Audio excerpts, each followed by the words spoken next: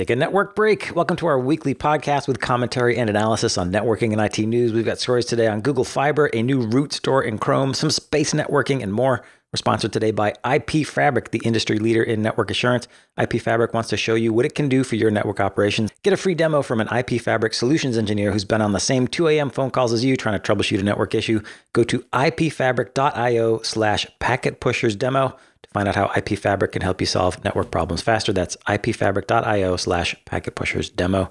On the Tech Bytes podcast today, sponsored by Juniper Networks, we dive into Juniper's SD-WAN driven by Mist AI.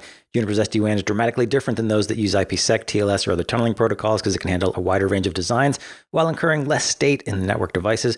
We talk about how Juniper SD-WAN works and what it means for how customers can design their WANs. One last thing, we're pleased to announce the official debut of Kubernetes Unpacked. This is the newest podcast in the Packet Pushers Network. Kubernetes Unpacked looks at all things Kubernetes, from how the orchestration platform works to the ecosystem of tools and services developing around it and more. You can find it at packetpushers.net/series/Kubernetes-Unpacked. We've got 10 episodes up so far and more to come. All right, let's dive into the news. Google is teasing the expansion of multi-gigabit fiber to the home via its Google Fiber division. Google Fiber already offers up to 2 gig down and 1 gig up offerings in certain locations in the US. There's now a blog post from Google Fiber division saying, in the coming months, we'll have announcements to dramatically expand our multi-gigabit tiers. And Google doesn't really specify what those tiers might be, but the post cites a home test site that's getting 20 gig download speeds. And Google Fiber says its goal is 100 gig symmetrical internet service to the home. Yeah, a little bit of stunt networking there. You know, when you can get 20 gigs to a single house and you're a telco, not bad, is it? Sure. It makes a good headline. I think it's probably some sort of PON, passive optical sort of technology that Google's been working on. And they're saying up to 20 gig, I think, is a more realistic. And other people will get multi-gigabit, as in more than 2 down, 1 up sort of thing, right? In the local loop. I had a bit of a think about this and thought like, like technology 20 gigs to the home is one thing, but what's the background here? Where's the money? Yeah, follow the money. And I ended up, this is a demonstration that from Google saying to telcos, you can deploy more bandwidth in the local loop. It doesn't cost a lot. If you just deploy new technology, have new ideas, do new things, this is literally snubbing your nose at the telcos and going like, why aren't you deploying 20 gigabit to the home? Does that make sense? It does, yes. It's like Google wants more bandwidth for its services. They know that if they deliver ads 10 milliseconds faster, they get delivered 20% more ads. Or there's some actual mechanic there where every millisecond results in much higher delivery of ads and also click-throughs as well, and online shopping and all that sort of stuff that Google wants to be a part of and take a share of. And so they want a faster internet. We know that Facebook does the same thing with its technology division, where it's out there creating the telecom infrastructure project, trying to convince telcos to stop sandbagging the whole process. But I think interestingly here, Google's actually saying politically to the it wants to, or increasingly what I'm seeing is that Google wants to get involved in politics. It wants to sit down in front of the US government or the UK government or the European governments and say, why aren't the telcos doing more? We're doing the best we can. Yes, we want privacy, but that's our business, and business is business, and you can't change business. A leopard can't change its spots, but the ads are good for the internet. They're good for the world. That's its pitch. And then what it's saying is, and telcos are saying they want this and that, and we're saying like if they only pulled their finger out, they could do better. And then they go and demonstrate it. It's real cheeky, right? So you're saying Google doesn't actually necessarily mean to compete in this place? They're just doing this as a way to get telcos to actually improve their infrastructure, or do you think that Google is legitimately wanting to become provide fiber to the home as an ISP, that it's actually hoping to build out this business? No, I think Google Fiber is literally a project that proves that telcos could do better, and it's worth the money. I imagine, Google's got so much money and has so many projects that it's fluffing around with that. One that just has a political thing where Google gets involved in telco conversations and says you're not doing enough because you're a bunch of clowns, and then goes out and proves it actually works, right? Right. I mean, I wonder about this because, the U.S. desperately needs more broadband competition. So I'm rooting for Google Fiber because I'd love to see more competition come out. But pulling fiber is expensive. It requires a lot of groundwork. It also requires, as you say, a lot of politics. There's a lot of local municipalities where you have to get rights of way on poles and such. So it's a serious logistical undertaking, a political undertaking. There's a lot of pressing the flesh Google's and reaching out to proving that people. it can be done. Right. It's but I'm wondering, there. is this, I guess I have a hard time thinking, well, it's two ways about Google. On the one hand, it's a real big undertaking for a company. And the other hand is that, and maybe Google's serious because, more internet users is better for Google. But at the same time, we know that Google has a track record of pulling out of projects once it gets bored or, isn't seeing instant results. And which is why I don't see this as a serious business. If Google wanted to be a telco, it'd be a telco and it would be doubling down. So this project, that's its core business isn't to be a telco. It's to sell ads. Stunting to annoy telco. Yeah. It's to sell ads. Ultimately, in the long run, it's viable. It's probably, covering its costs. So it's not a dead loss like most of the other things that we'll even talk about a few more in the next few minutes. But it also puts Google into the political conversation, which I think increasingly is something that it wants to do. It wants to be a part of more and more of the conversations that happen at the political level to maintain its dominance. It wants to influence politicians when the telcos are talking, or when you're talking about privacy. Google wants to be at the table, making sure that they've got a voice there and they're influencing the debate in a direction that they want it to go. That's an interesting perspective. That does. But I also wonder about that because there are easier ways to get a seat at the table. One is which is just to donate lots of money to politicians, and presto, a seat opens up for you. Yeah. So, but I guess, I take your point as a proof of concept. They are saying you can do better, ISPs. So here's a little kick in the seat. Yeah, I think tech generally doesn't like to do the lobbying thing. So, instead of buying off a lot of lobbyists and then buying off politicians with dark money, especially in the US, that doesn't necessarily work in terms of bringing people on your side. And I think Google knows this is a much more credible way to go forward, or at least I perceive it as that. Maybe I'm wrong. Let me know in the follow-up. Head on over to packetpushers.net/FU and tell me what you think about it. I don't know. All right, moving on. Sticking with Google, though, and speaking of Google projects dying predictable deaths, Google is killing Stadia. Stadia was its online gaming streaming service. It came out a few years ago. Google put some money and energy behind it, but has announced that as of January 2023, Stadia will be shut down. So I went to the spreadsheet, and guess what I found, Drew? In 2019, I told you so. Oh, dear.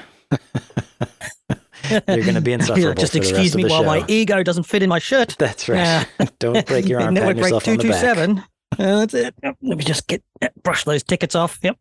Network Break 227, I said this is probably going to fail. Now, what I also would probably say with some humility is that the reason I predicted for it is probably half the reason. I said Stadia was going to proceed, it was going to be able to deliver 4K high definition games at 60 frames per second, and in the future 8K high def at 120 frames per second, which would be a remarkable achievement. I mean, can you imagine streaming that? And that's 25 megabits per second download speeds. That would have to be, that's just for 4K at 60 frames per second. It's you've got to have that consistently at a persistent latency with very little jitter to make that work. And Google made claims about edge nodes. So the idea here was that you would actually play games in the cloud, and that you would then just echo the display or copy the display to the local. So you didn't have to have a games controller. So Google didn't have to make an Xbox or a PlayStation to be able to play games, and it would insert itself into the game market via this methodology. Now, I just don't believe that there is a consistent 25 megs of reliable and consistent bandwidth around the world to make that work. Streaming data from Google locations, where the processing's done and then streaming to the client means there's a very small audience. And the total addressable market then isn't going to be viable. Does that make sense? Yes, there are some people who've got that sort of internet capacity, but by and large, the majority of the world, and we have to think about this as a global phenomenon because these companies are global, they're not national, are, running on 512, 1 meg, 5 megs. They're just not going to get a look in here.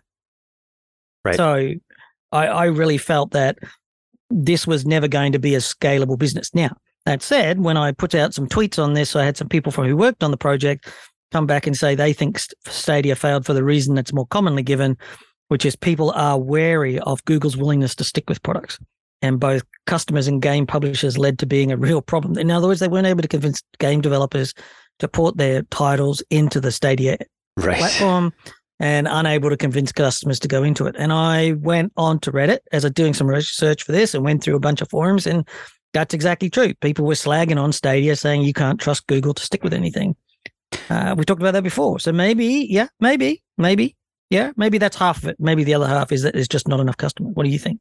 I think Google, from a technical standpoint, could have pulled it off. They've got the infrastructure, they've got the know-how. I think it was, though, a case probably of a self-fulfilling prophecy where people don't trust Google to stick with the project. And so if customers don't trust you, and if gaming platforms where you need the games, if you're going to be a gaming service, you need the games, don't trust you either, you've kind of hosed yourself. So yeah, I think so. Yeah, Google dug its own grave. It's interesting in that point of view. I noticed that NVIDIA has a similar product. I know Microsoft's got a similar product. NVIDIA's GeForce Now has actually been receiving adoption. It's suggested that NVIDIA actually has tens of millions of subscribers. Although if you go searching around in the forums, I would be more conscious of the fact that even though that might be what NVIDIA says it's got, I can't believe that. So, for example, there's an article here from PC Mag that was sent to me by Bert Vanderlingen saying 15 million subscribers in Q1 2022. That's GeForce Now cloud gaming subscriptions. I find that less credible when I go over to Reddit and find that there's a forum there with just 10,000 people in it, 50,000 people. If there's 15 million subscribers, I'm expecting a lot more of them to be involved in a Reddit group associated with that or a Discord group, right? So I imagine, and I would not put it past NVIDIA to do a little bit of subscription stuffing. Everybody who's bought a GeForce something in the last whatever has suddenly been subscribed. Okay, they're subscribers. Sure. Would they be doing something like that?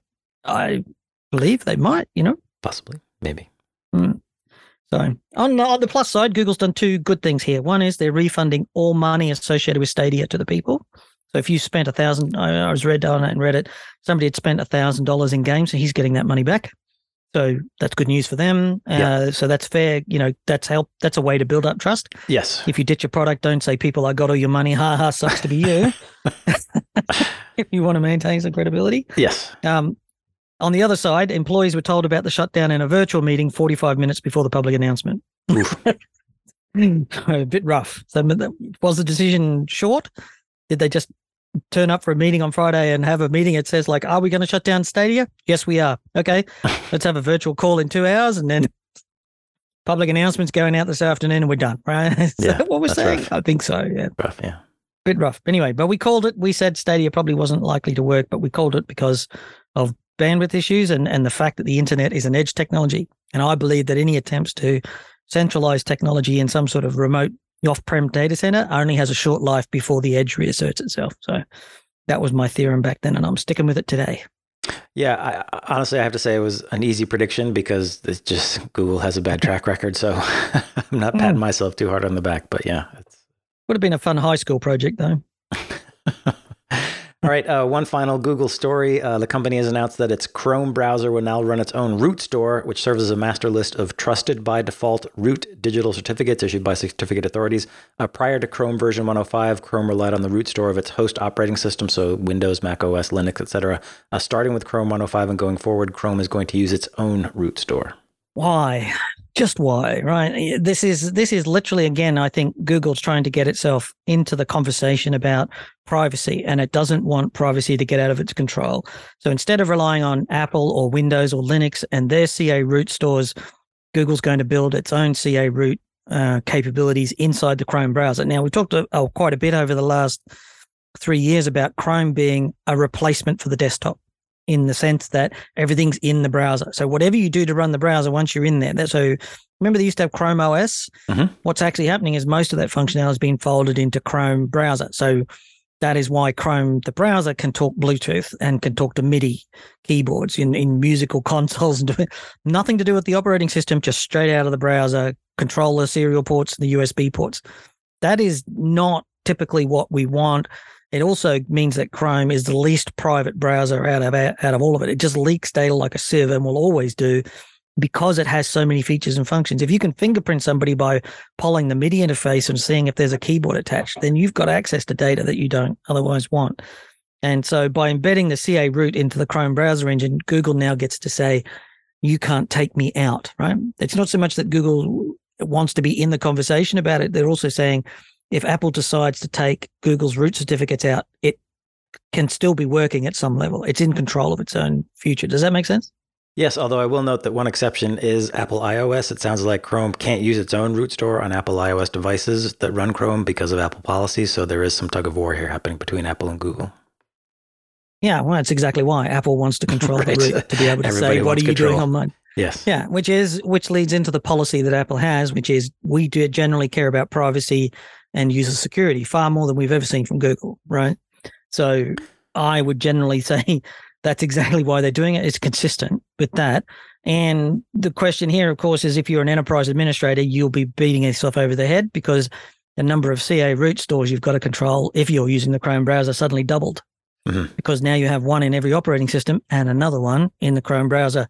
My advice to you is to probably consider ditching the Chrome browser so you've got less overhead to administration, because Apple, Safari, Firefox, and Edge have substantial privacy controls, and they use the operating system CA, which is probably better for your business. Keep in mind that Google also does things like it still supports third-party cookies. So people are still able to fingerprint your users inside of your corporation by placing third-party cookies. It leaks data. Companies use it to collect data on potential customers. They feed it into their sales systems. Google's trying various ways to make sure that its ad business is not impacted by privacy moves. It tried to get Flock going. It's now got a successor technology. It's refused to remove third-party cookies, which is absolutely the most egregious part. You go to a website, anybody can place a cookie. A website can place a cookie for, Yandex in Russia, and you know nothing about it. And Chrome is the only browser that does that today. So I'm not a fan of this. I understand why Google's doing it. Follow the money, follow the control. But I think this is, again, about politics. Google wants to be in control of its destiny, but it also wants to be involved in any political or government or societal conversation about who gets to see what and when. Makes sense. All right, links in the show notes if you want to read up more about it. We'll move on. Sales of firewalls rose 14% in the second quarter of 2022 compared to last year, according to research from the Dell Oro Group. Total quarterly revenue neared $3 billion. Hardware firewalls saw revenue increase by 12%, and Dell Oro says that number would have been higher without supply chain constraints. Virtual firewall sales jumped by 61% year over year in Q2. Okay, so the thing that jumped out at me at this, Drew, this is not what I was expecting to hear. And I sort of wanted to poke at it. And then I realized that this is by revenue. So if you can't ship firewalls, how do you get 14% growth? And the answer is you increase the price for the ones that you can get. And we've talked quite a bit over the last year about vendors increasing prices by 30 to 40% and claiming, stock shortages or hard to deliver or whatever it is. Even though, they say they can't get chips, they can't get supply, or freighting is expensive, any excuse to raise the prices. My general view, I do believe vendors had some sort of price increases, but passing on, much larger price increases is a good way to improve your profit margin. And we've certainly seen that public listed vendors have all listed extremely, dramatically increased profits, even when they haven't even shipped anything, if you believe them. So I think, if you've got a revenue increase of 14% on constrained supply, that just reflects the increased price of firewalls. You should probably try and delay buying firewalls until the prices come down again, eh? Yeah, I think so. As you might guess, the top three vendors, according to Dell Oro, are Cisco, Fortinet, and Palo Alto, not in ranked order, just alphabetical order. Among them, they control more than 50% of market revenue. And one key point that I saw, this is just a précis, we don't get the whole report, so we have to guess a lot of things here, so don't quote us. But one thing I noted is that hardware firewall revenue accelerated 12% year on year, but was outpaced by solid demand for virtual firewalls that saw a 61% year on year increase. Yep. So people are switching to virtual firewalls. Why? Because they can't get hardware firewalls, or because they want virtual firewalls? Hard to know without reading the rest of the report. Yeah, curious if that's tracking with more adoption of public cloud and wanting to have some kind of control mechanism in the cloud or elsewhere. I believe this report is not including firewall licenses attached to SASE or SSE sales. So curious where those virtual firewalls are. Firewall. Right. There is no definition of firewall, so. Yeah. All right, moving on. The United Nations has elected a new Secretary General of the International Telecommunication Union, or ITU. The ITU is the main technology governing body in the United Nations. And why should you care? Well, you should, because in a weird sort of a way, it actually controls a lot of the things we do. So the UN actually sets a lot of standards in parallel to the ITF. But by and large, the standards that it promotes are global standards. So things like satellite permissions and satellite orbits and global spectrum allocation, little things that, don't really bother us, right? Mm-hmm. And most of them involve really deep, arcane engineering topics and debates. And at the end of the day, when you get into it, most of the technology we use in the internet or in private enterprise networking is actually pretty low tech. Most of it's 30-year-old. Like the Ethernet standard is the dumbest thing that we could possibly use for a frame format, way less complicated and less sophisticated than how we communicate with satellites in orbit and stuff like that. And it's real science. The real science happens in signal propagation. And there's real business here when the UN decides who gets what and what patents are consumed inside of certain standards. I think it's sort of a case in point of bike shedding. Many of us don't actually understand what happens behind the scenes. We understand BGP, so we get all peeved about the ITF. But we run around believing that BGP actually matters. But what we're ignoring is that there's deep science and deep, serious issues happening. The high-rise building right next to it, and you don't worry about that because you don't understand how that works. It's not your thing. So I think that's one part of it, and that's why I try and focus on what the ITU is doing as part of the UN, and it's very political in there.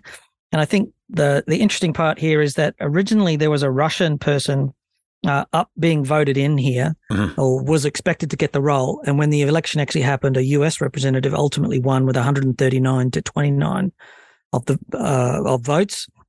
And I think Russia is paying a price for the Ukraine war here, and China's going with it.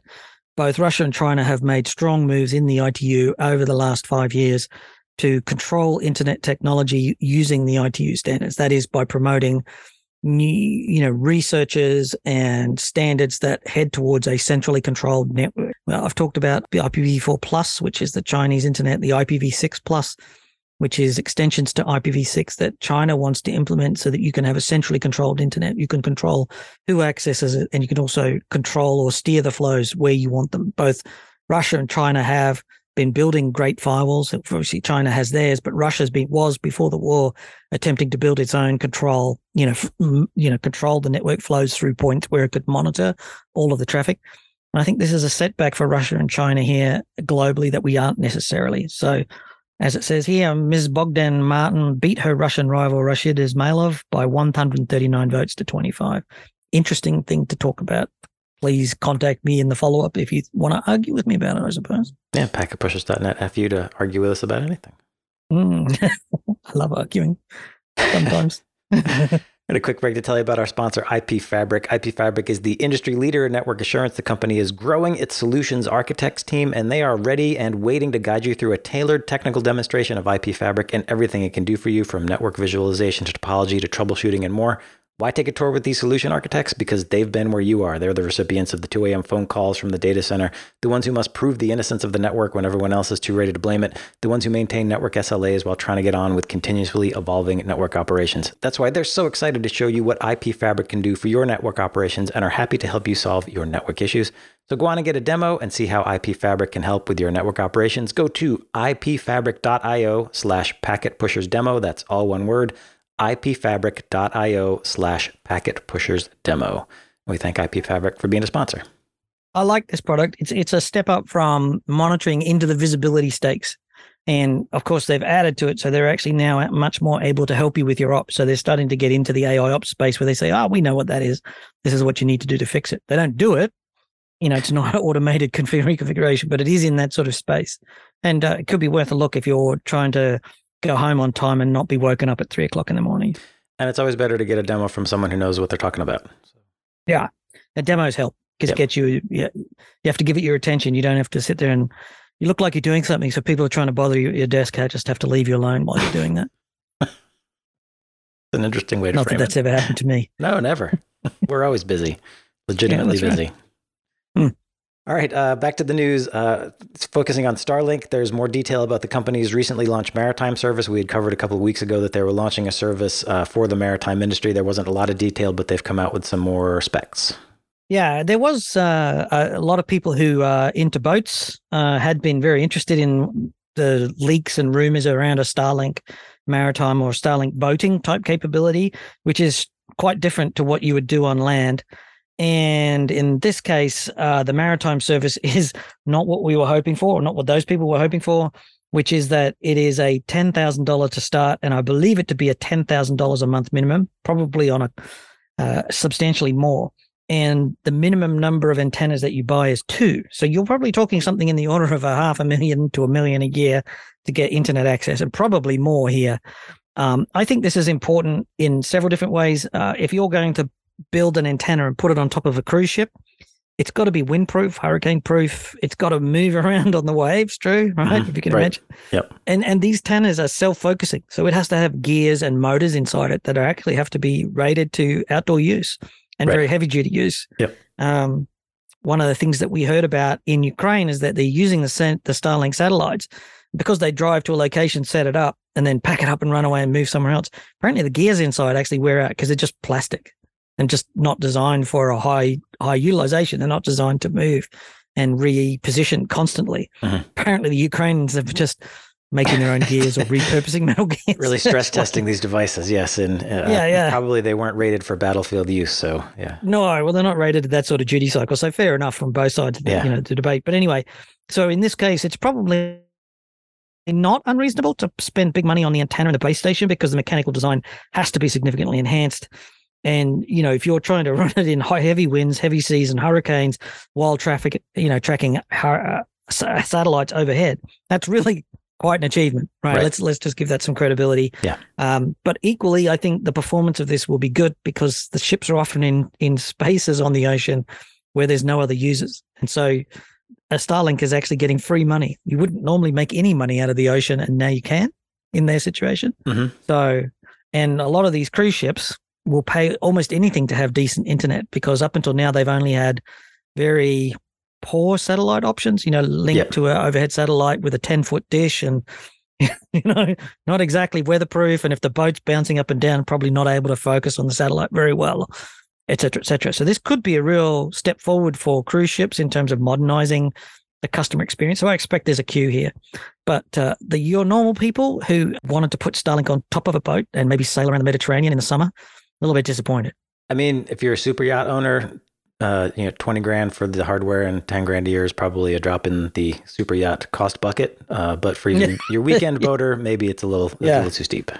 Maybe you start with the high spenders and you move your way down the market because up until now, Starlink started at the bottom and moved up. Right. So maybe this is attacking it from a different direction. But also, entirely. We talked about the slowing performance of Starlink, and there was another report came out this week from Ookla saying that Starlink slowed again and that there is room for other satellite companies to merge. But in this case, I think, the Maritime's going to work just fine. Yeah.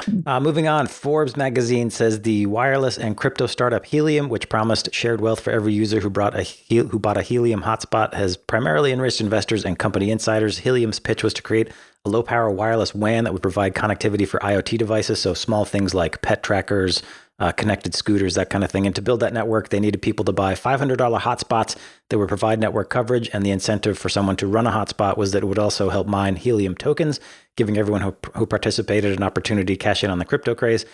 Forbes has done some digging and reports that more than a quarter of all the crypto coins mined are actually owned by just a few dozen insiders. At the meantime, the company has sold $500 million worth of hotspots without enriching this public network of people.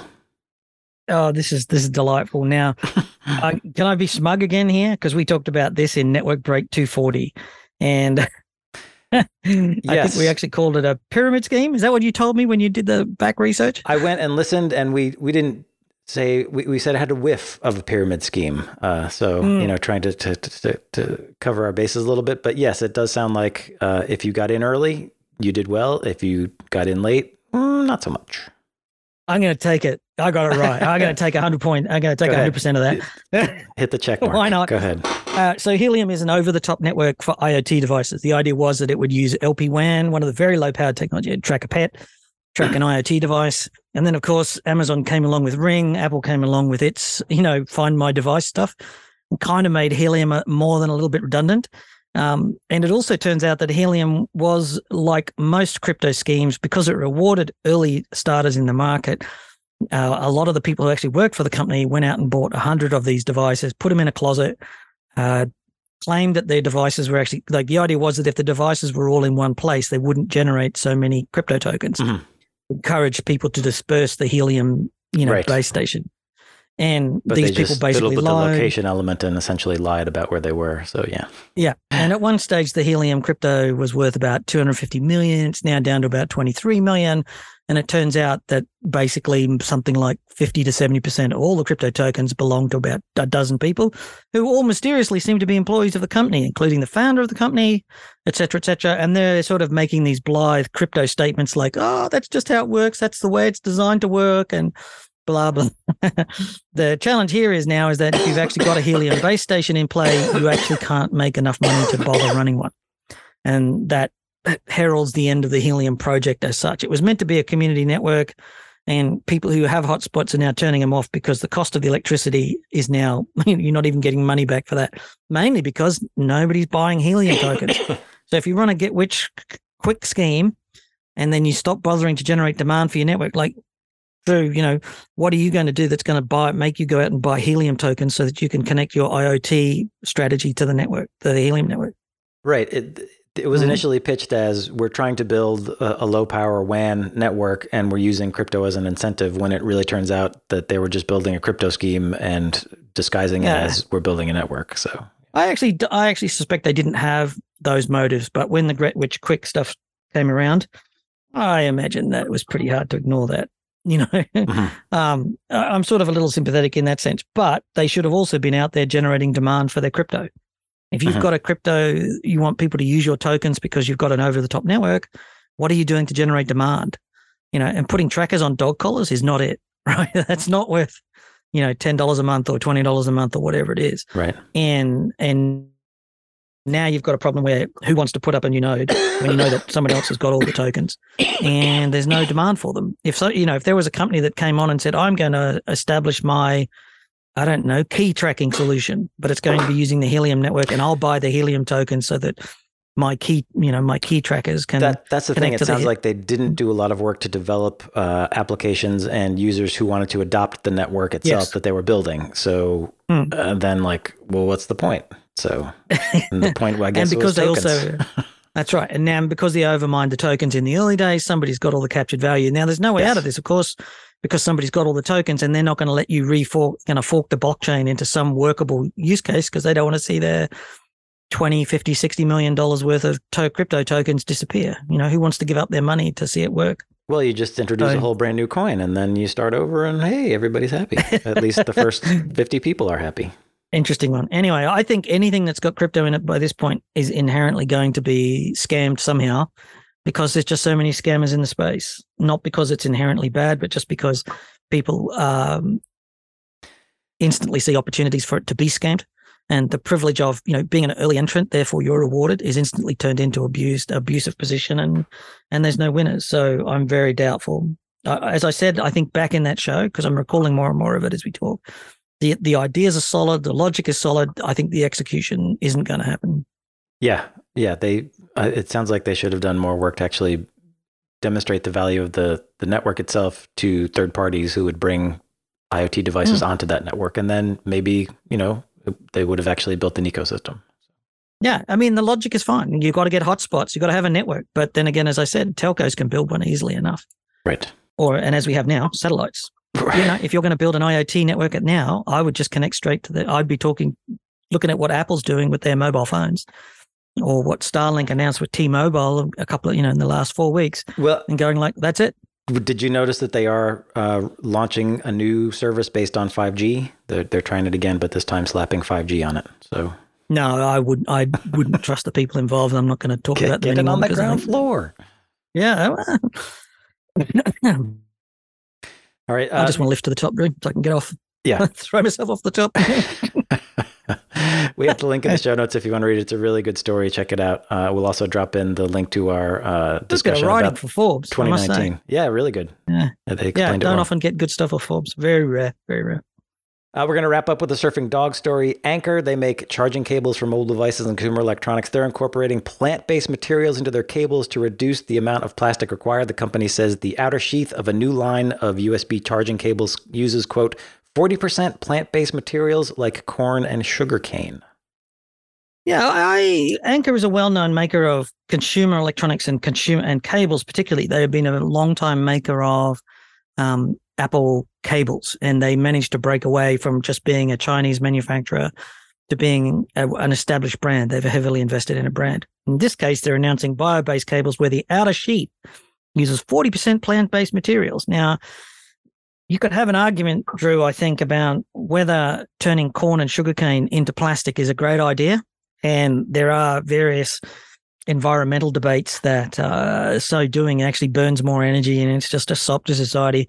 I'm not qualified to make those decisions yet, but I think this is something. If this product takes off, could we see some more environmental cabling instead of just the usual toxic copper, fiber, wrap it in plastic and whatever, and just use tons and tons and tons of this stuff? Are we actually seeing something along this line where there's something we can actually choose to do to build better data centers that are good for the environment, perhaps? Yeah, Anchor cites statistics saying that 9,000 tons of plastic are used every year just to make USB cables. And we know that most of that probably ends up in a landfill. So if 622 million USB cables used by people around the world is like, oh, wow. Yeah, that's a lot. Yeah. So yes, I'm always skeptical about companies doing greenwashing. And you're right that if the energy that goes into producing these substitutes, might be a net zero in terms of actual carbon emissions. But sometimes you need to have those startup costs to actually make something scalable. Yeah. It makes sense to do it in the consumer market because consumers will choose products. If I did this in the corporate market and said you can buy environmentally friendly patch leads for your data center, then, that's probably not going to happen. Probably people are going to say, no, cheapest price, that's what we want, whatever. Yes. So, but I also think that we probably have more cabling spent allocated to the consumer market than we do to the entire corporate market. So maybe this gets to critical mass and maybe we'll see an overflow. Anyway, interesting point of view. I didn't consider that plastics around cabling could be made out of bioproducts, some sort of organic product treated to become a plastic sheath. And so maybe there's some hope for us yet. Maybe, we aren't quite at the state of compostable USB charging cables yet, but maybe something to shoot for. That's an idea. We should do that. Quick, to the patent office. That's right. All right, link in the show notes if you want to check it out. Stay tuned for our sponsored Tech Bytes conversation with Juniper Networks. We're going to be talking about their Juniper SD-WAN. That's coming right up.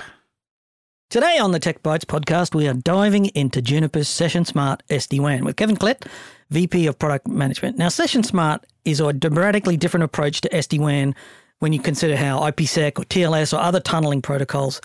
And the advantage of Session Smart is it can handle a wider range of design choices while incurring less state in network devices, less overhead, and greater performance. And there's various different features that we're going to talk about here today. And from a customer point of view, this means flexible designs, more for less. You can scale it up or use less resources, or you get to be more flexible around the business changes. It's been around for quite a long time. The technology behind Session Smart has actually been in the market for about 10 years. It was recently acquired by Juniper as it's part of its 128T acquisition. So I'll start the discussion with an overview on Juniper Session Smart, and then we'll look deeper into what this means in the real world. Kevin, for those who don't know, what is Juniper Session Smart? Let's kick that off with some basic stuff because that's the key differentiator, right? Oh, absolutely. And I think from a network routing and SD-WAN perspective, Session Smart, fundamentally changed in the way in which we think about and build routers for SD-WAN. For the last, say, 20 plus years, we've been really relying upon traditional, stateless routing with IPsec tunnels and overlays that really kind of restricted our innovation into a world of VPNs. And as we go into cloud, we go into mobility, we look at, sort of the ever-changing, landscape of applications and services that we consume. Nothing of it screams static overlay. It screams dynamic. It screams like we need to optimize across networks. And more as we go from, the early days of SD-WAN, which was really about, taking traffic off your MPLS and reducing costs, which is really exciting. But really what folks really are getting out of this is a fundamentally new way of looking at routing that delivers that kind of cloud-based flexibility.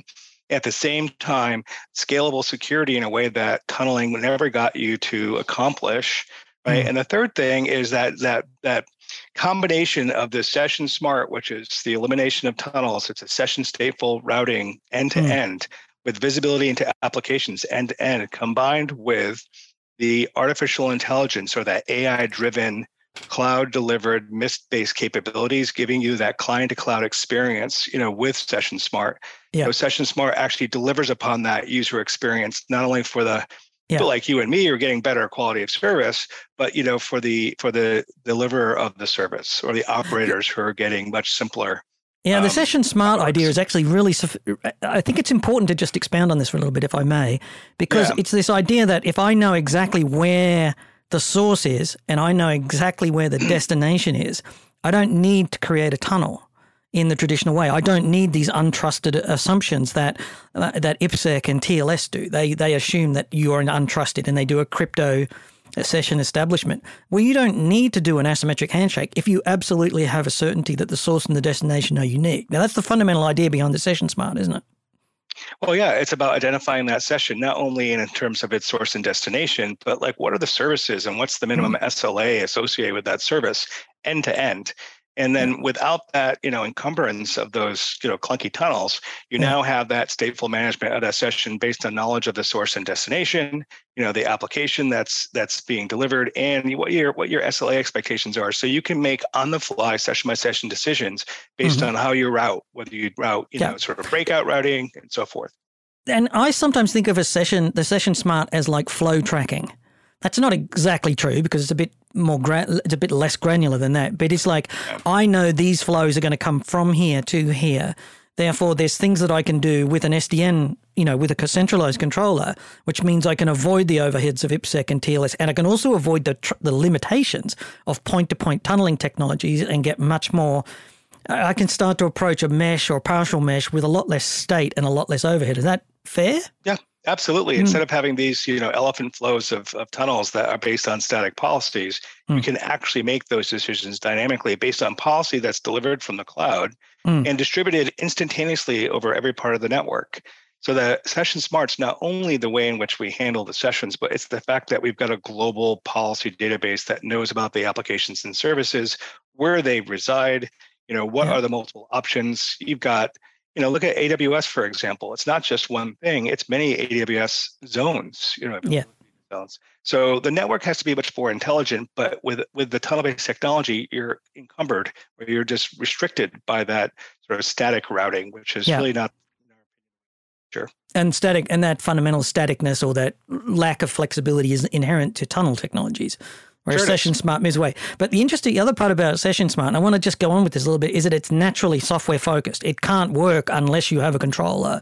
Whereas IPsec was sort of like, let's strap a controller on the top and call it SD-WAN.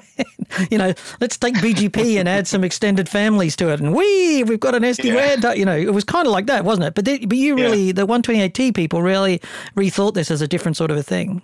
Well, yeah. I mean, the old world, you had everything was static. You would set it and leave it. You had the IPsec tunnels, and let's not even get going about ACLs and the challenges of ACLs and ACL blow. Those are very static and old world technologies. But you're right. It needs to be software defined. You need that centralized orchestration to be able to manage that user experience and the expectations. And then at the execution level, as actually making sure your network's delivering on the service, experiences that you've set from user perspective. And so, yes, you're right. It is inherently a software-based network. And also the benefit of that is it takes the network anywhere software can go, into the cloud, into data centers, into sort of unique, areas, IoT, for example. Into VMs, into containers. Right, you can actually. That's really unusual, but this is another unusual feature that, when I looked it up, is you can actually do this in a VM or in a container. If you want to make this, that's just fine. Off you go. Absolutely. I don't need to do so. I don't need to spin up an operating system and then a virtual appliance and then and then create an IPsec tunnel. It's just like, just add the, it's fine. Just add the app. Yep. And that means that you can extend that fabric, that secure, dynamic, service-based fabric all the way into the cloud, whenever you need to be. So you don't need a cloud routing or a cloud networking, perhaps maybe you still do, but for many use cases, this would be enough cloud networking for many companies. So very much so. Very much so. So let's talk about how, obviously I talked about the software capability and how it's sort of inherently API, usual buzzword driven. Does that lean into the Juniper Mist story? Because one of the key there is that Juniper likes to talk about Mist and AI ops everywhere. I'm guessing you want to tell people that Mist is, it seems like every time we talk to Juniper, Mist is a part of it. But it makes sense still, right?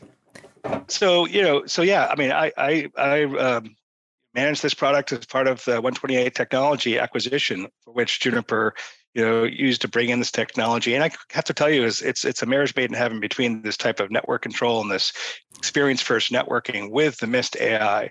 In the Mist cloud and the Marvis, virtual network assistant, in our opinion, is a game changer. Because it's one thing to deliver on the network to fulfill that user experience from the network, but how do you manage it? How do you monitor it? How do you do anomaly detection? How do you ensure that user experience is expressed in ways that your operators can really understand? And then how do you combine that? It's just the magic, which is it's not just about the routing, it's also about the wireless and the wired infrastructure. And so how do you bring all of those elements of that user experience together under one cloud and then make it, I'm from Boston, so I'll say make it wicked smart. And what that means is that that the Mist and the AI engine is constantly looking at anomalies in the network, and the result is that our customers are experiencing 80-90% reduction in trouble tickets. They're reducing their mean time to repair dramatically, and that just translates to bottom line costs. Now that applies to the Session Smart technology because there's not a lot of mistakes. It seems to me like there's not a lot of mistakes you can make with configuring it, or is that just my naivete, if you like? Well, I think that the part of the benefit of having this sort of Mist AI engine is just to simplify matters quite a bit. So like you don't have the fat finger, typing keys on a keyboard through a telnet session on a router. I mean, this is a well-orchestrated, policy-driven network. And when things do go awry for whatever reason, because sometimes they do, how do you quickly identify what those problems are in advance of your customers experiencing the impact? Is this integrated into the Marvis conversational interface? Because we've talked to other products and they got the conversational interface. So you could actually have like your help desk doing tier 0 asking the AI conversationally, is my branch network up? And if it comes back and says yes, it's not your, is that sort of thing that we're talking about? Yeah, with absolutely. Absolutely. The conversational interface really brings it down to, that level of simplicity. What's going on with my Boston location, right? And so instantly you can get telemetry in terms of anything that could potentially be impacting your user's experience. And I have to say that the AI and Mist, it's very different than anything I had experienced previously in terms of when people think about network management, they think about SNMP, they think about telemetry, they think of reporting.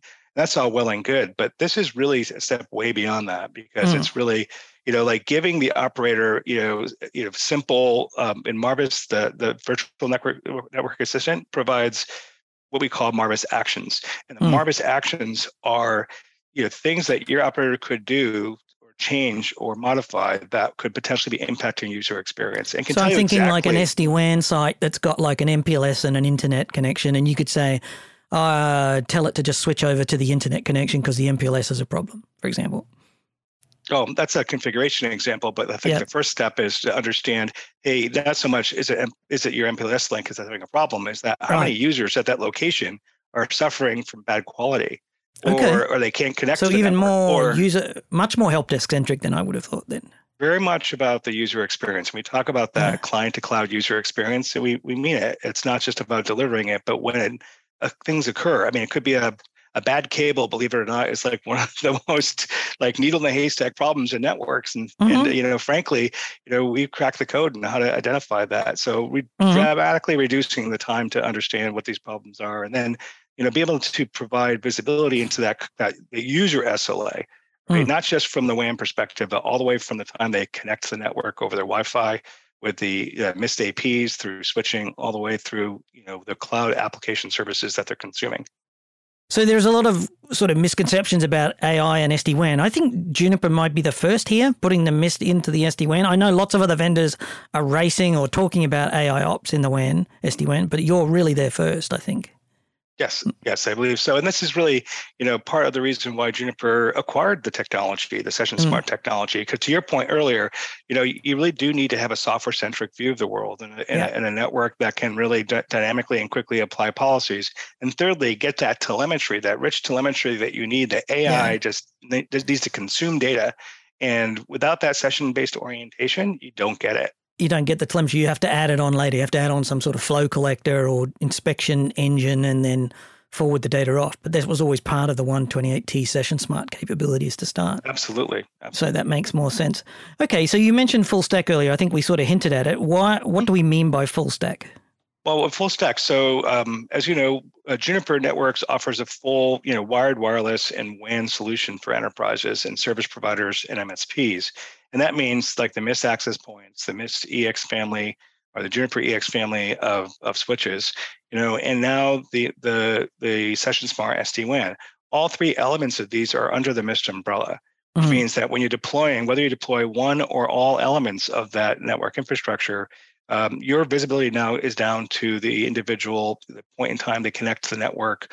It could be location-based service-related issues within the enterprise. There could be switching challenges. I mean, things that would, often for operators, takes days or weeks to resolve issues.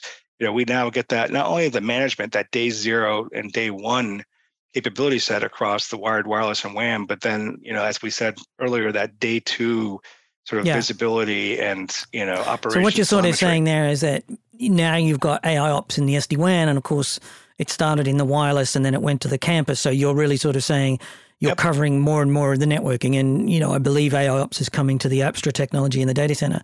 But I also wanted to sort of highlight something I don't think Juniper makes enough of, is that this also works on white box. There's various white box solutions that you can get. So if you don't want to use the hardware that Juniper's suggesting to you, you can go and choose from various approved white boxes, and it can operate that way as well, which is a flexibility you don't often see, to be honest. Yeah. Both a great flexibility, a challenge to manage, but we've been very successful at managing and building and managing an ecosystem of partnerships. And so, whether it be, say, for a managed service provider who wants to brand their own hardware to, bespoke requirements. We've seen some things internationally within, ruggedized environments and very specific applications. So we can very quickly bring solutions to market with our partners, third party, that, wouldn't normally be sitting on the shelf at, Juniper or anybody for that matter. Yeah. And there's the supply chain problems we've had, which seem to be easing. But as it highlighted, maybe that's not a bad idea if you want to have, if you're really moving at speed. I guess one question is in the back of my mind is what's next? There's a few pieces missing. We talked a lot about SD-WAN, about how it's good for connectivity, but we've seen the industry moving much more towards security. And you haven't mentioned that. Is that, I guess that's coming, is it? Oh, no, it's here.